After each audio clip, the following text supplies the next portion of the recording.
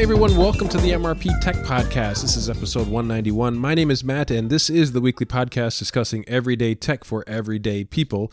This week is a double header. I'm releasing two episodes just because I'm a little behind in releasing episodes here. And I wanted to share with you the story last week of the exploration of the cave that I brought up last March. And that story sort of came to conclusion this past weekend.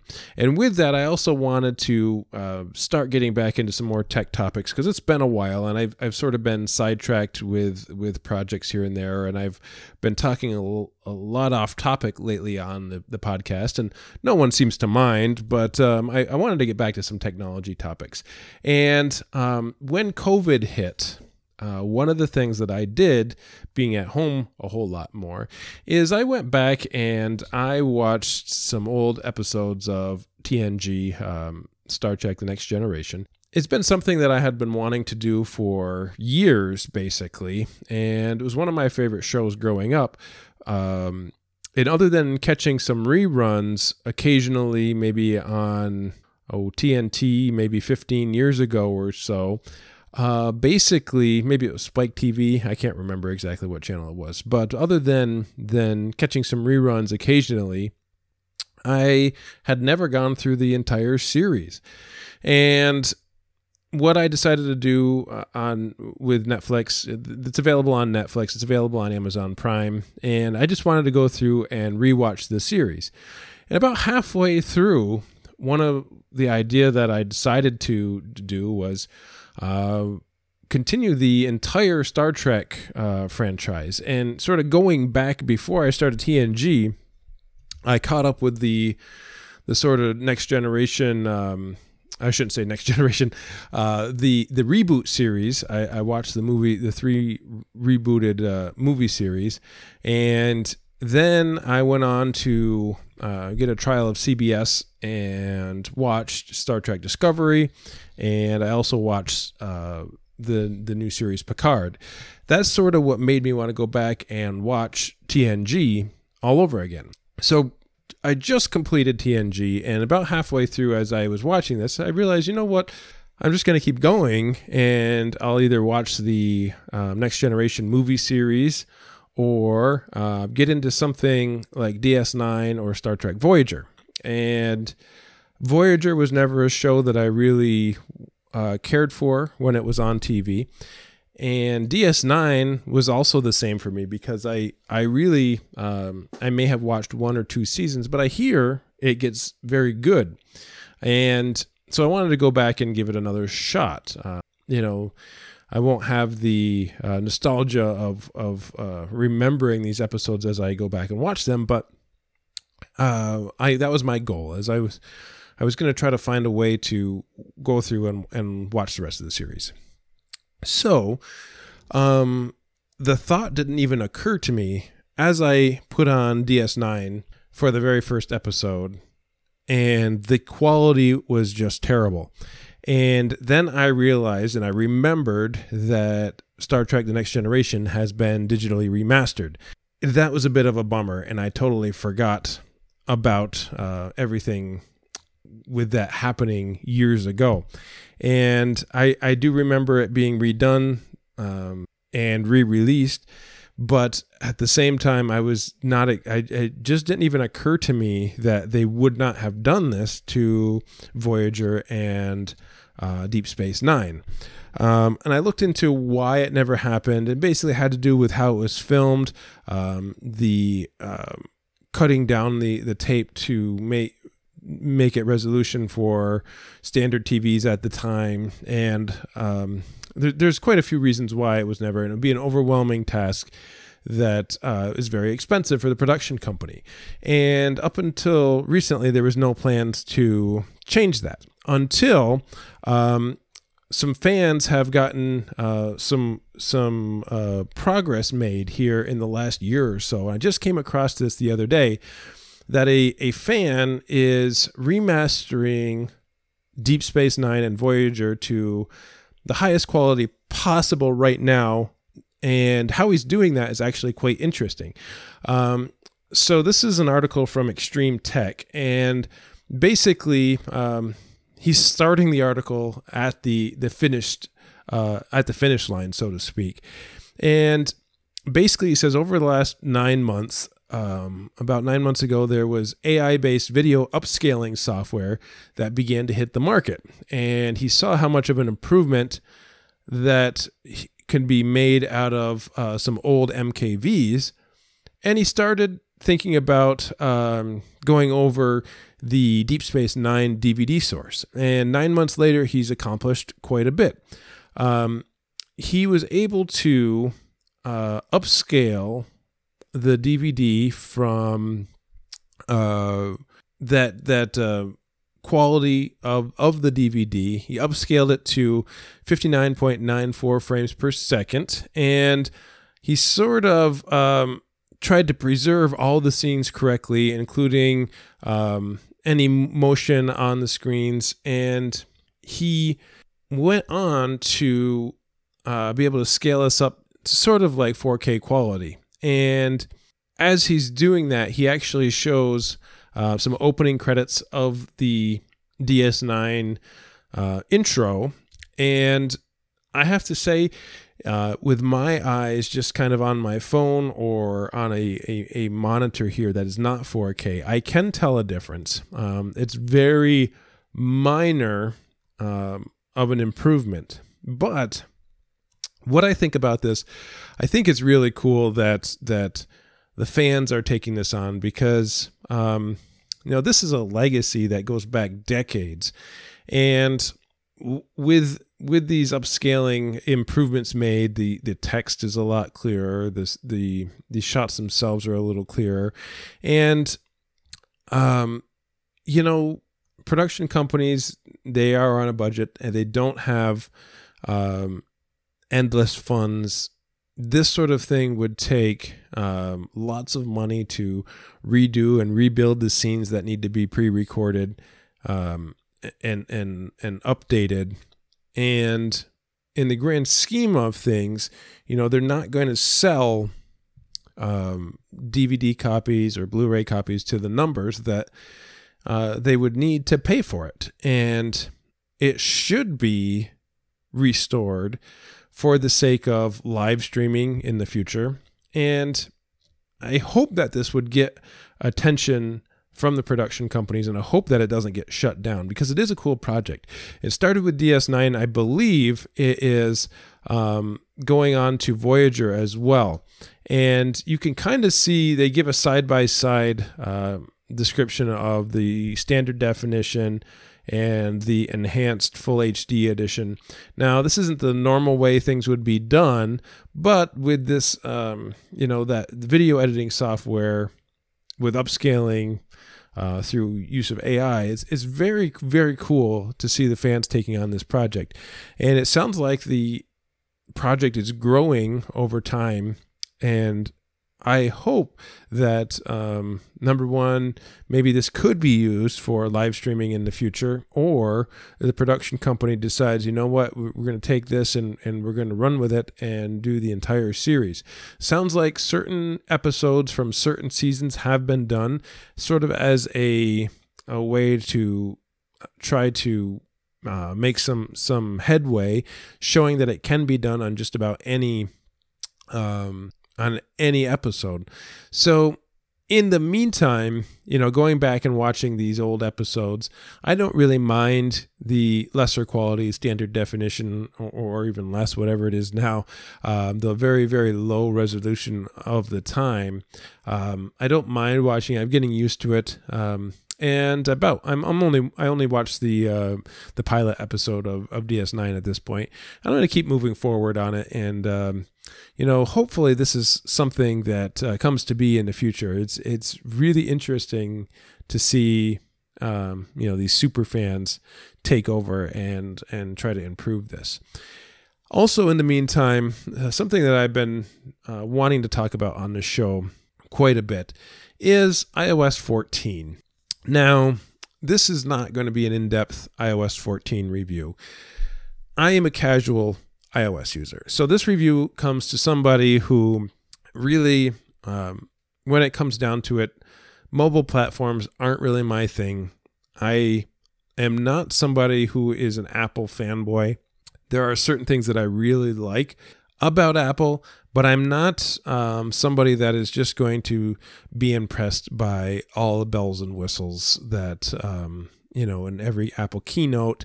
I do tend to watch them just to stay interested in what Apple is doing, but I'm not somebody who's going to drink the Kool-Aid and just tell you that I love everything about Apple. And I've had this discussion before, and I've mentioned before, I like Android. And if it wasn't for a lot of the things that I do, I would be an Android user. But at the same time, there's always limitations on iOS that I don't particularly care for. Well, iOS 14 has probably, in my mind, been one of the biggest releases in the last few years. There are a lot of new and improved functionality. Most of them have to do with widgets on the home screen and the home screen layout. There's a lot of improvements here. I believe there's something like 250 improvements. When it comes to the widgets on the home screen, you haven't really been able to place widgets on the home screen and move them around. The widgets were always sort of located on one screen. You could organize them how you wanted to, but now you can actually put them on the app screen, the home screen with all the other apps. I'm not a huge widget user, and they sort of just get in my way usually. So, but I think it's great to have that functionality. It's kind of silly that it's taken this long in order to have widgets on your home screen. There's also something that's called the app library that's really interesting. And when I first looked at it, I wasn't sure exactly what it was or if I was going to like it. But the app library is a new app library that automatically organizes all of your apps into one easy to navigate view. The apps are sorted by category, and your most used apps are always just one tap away. Now, when I first started looking at this, I was like, oh, you can organize this. You can put them in whatever way that you want. But this is something that is sort of compiled and put together by iOS. There's not a way to edit the layout. And at first glance, I didn't like it. And basically, you're going to scroll all the way to the right, and then the app library is going to show up. Now, I've actually found this feature extremely useful. Rather than scrolling through, if I'm on the screen that's all the way to my right, rather than scrolling all the way back to the left to get an app, the app library is one swipe away, and it comes up, and all of your apps are sort of organized right there for you. It's a useful feature. Never before in iOS. I would like the idea of being able to customize it just a little bit, but frequently used apps or recently added apps, all really close by, which is handy. Now, I will say that one of the things that really, when I don't usually update to iOS right away, iOS 14 right away, or the latest iOS. What I usually do is wait until all the bugs get worked out. And I immediately upgraded to iOS 14 because I was looking for something new. And I had a few issues within the first week. I was dropping calls. I was having issues with calls being muted, and I never had that experience before where people couldn't hear me talking on the phone. Apps crashing, even though I had updated them for iOS 14. And those seem to have ironed out when the update 14.0.1 came out. And ever since then, iOS 14 has been running pretty smooth. I really enjoy the picture-in-picture capabilities, whether you're watching videos or FaceTime. I had that feature on iPad before, but it was never available on iPhone. As far as a lot of the other things that are in iOS 14,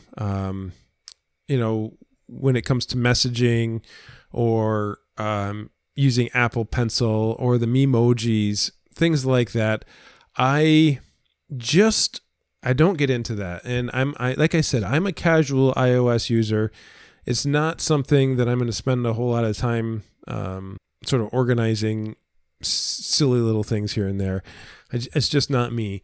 But anytime things like Apple Maps gets updated, normally I'm using Google Maps, but I like to keep an eye on Apple Maps and just to see and compare the difference between the two. And Apple Maps is starting to come around. Now it's providing cycling directions, which is handy. The thing that I want to talk about next has not really a whole lot to do with iOS 14, but CarPlay OS. And I cannot be more disappointed with Apple CarPlay. There are some things that I know Apple can't do because of regulation. So this isn't a dig on Apple, but Apple CarPlay could be so much better if just a couple of things were improved upon. In this version of CarPlay, supposedly you can change the background screen to a couple of predetermined photos backgrounds. In my opinion, those backgrounds are the worst backgrounds I've ever seen on any display. It was like the functionality was added and then no thought was put into how it would look. In fact, I just turned it to a black screen instead of the backgrounds because the backgrounds were just awful. As far as aesthetically pleasing is concerned, in my opinion. What I would really like to see, it's not that I want to see video being displayed on CarPlay. It's not that I need something like that. What I would really like to see is weather apps being able to show weather maps in CarPlay and in Android Auto as well. I just don't understand how that's distracting. For me, who spends a lot of time on the road, I travel through storms a lot. In the wintertime, I would love to see how big a snowstorm is. I would love to be able to just, open a weather app on CarPlay, like I'm turning up the volume on the radio, just pushing a button and having a weather map show up. Boy, that would be incredible. And it's something, I could just open my phone and see it, but that takes effort as you're driving. So it would actually be less distracting if I could open it up in CarPlay. I'd like to see a little bit more functionality in CarPlay. It's nice, but it's not anywhere near what it could be. Again, as a casual user, updates to Siri are always nice, but I don't use voice dictation at all, really. Maybe occasionally I will, but it's not something that I keep on all the time. So there's a lot of really little updates that really improve iOS, the use of iOS, and I really just enjoy the little things. Like now when you are using Siri, the screen doesn't go completely like opaque or translucent. There's the little notification down at the bottom that doesn't inhibit your view at all. It's just really nice the way they did that. Same thing with incoming calls. It really has come a long way from somebody who's just a casual user. It's very, very small changes here and there. And I could go down the whole list of everything that iOS has to offer. But really, when it comes down to it, all these little changes make iOS 14 a little bit more usable than iOS 13. I wouldn't really say that there's anything fantastic about it. But it is the biggest update in years as far as I'm concerned. And I'm going to keep using it. I'm checking out iPadOS 14 as well. I'm less thrilled with iPadOS 14. Yes, there are some of these changes that were incorporated in it, but I seem to be at a point where I'm not overly thrilled with everything. And, that's not a shot. That's not a shot at Apple. It's not a, it's not like I'm displeased with the momentum of iOS itself and iOS 14, but I don't know. I feel like there's something missing that iPhones could do to make my life easier. I will tell you one thing that I really like is the built-in translation app. I'm really looking forward to trying that out at some point in time. That was a nice addition. I was using other translation apps at one point in time. This looks like you can download the libraries right to your phone, and you can set it to whatever language you'd like: English to Mandarin, English to Japanese, English to Korean, English to French, Spanish, or any other language to other languages. I really like that, and I'd like to explore that a little bit more. But so lots of little things, and I think that's the point that I'm trying to get across. Nothing huge, lots of little things. I'm not someone who's big on AR. I like to check it out, but then I get bored with it relatively quickly. However, iPhone is something that I use every day. My iPad I use quite frequently, and I like the direction that iOS 14 has gone. To me, it came up a little bit short. So, what are your thoughts on iOS 14? You can let me know. Send me an email, mrptechreviews@gmail.com.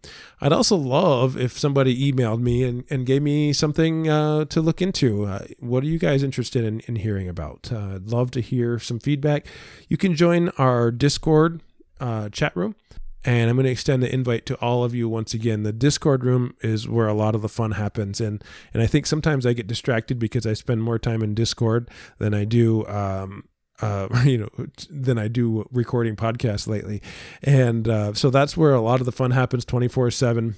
Just go to my website, MRP Tech Reviews, and scroll down a little bit, hit that Discord button, and it'll bring you right to the chat room.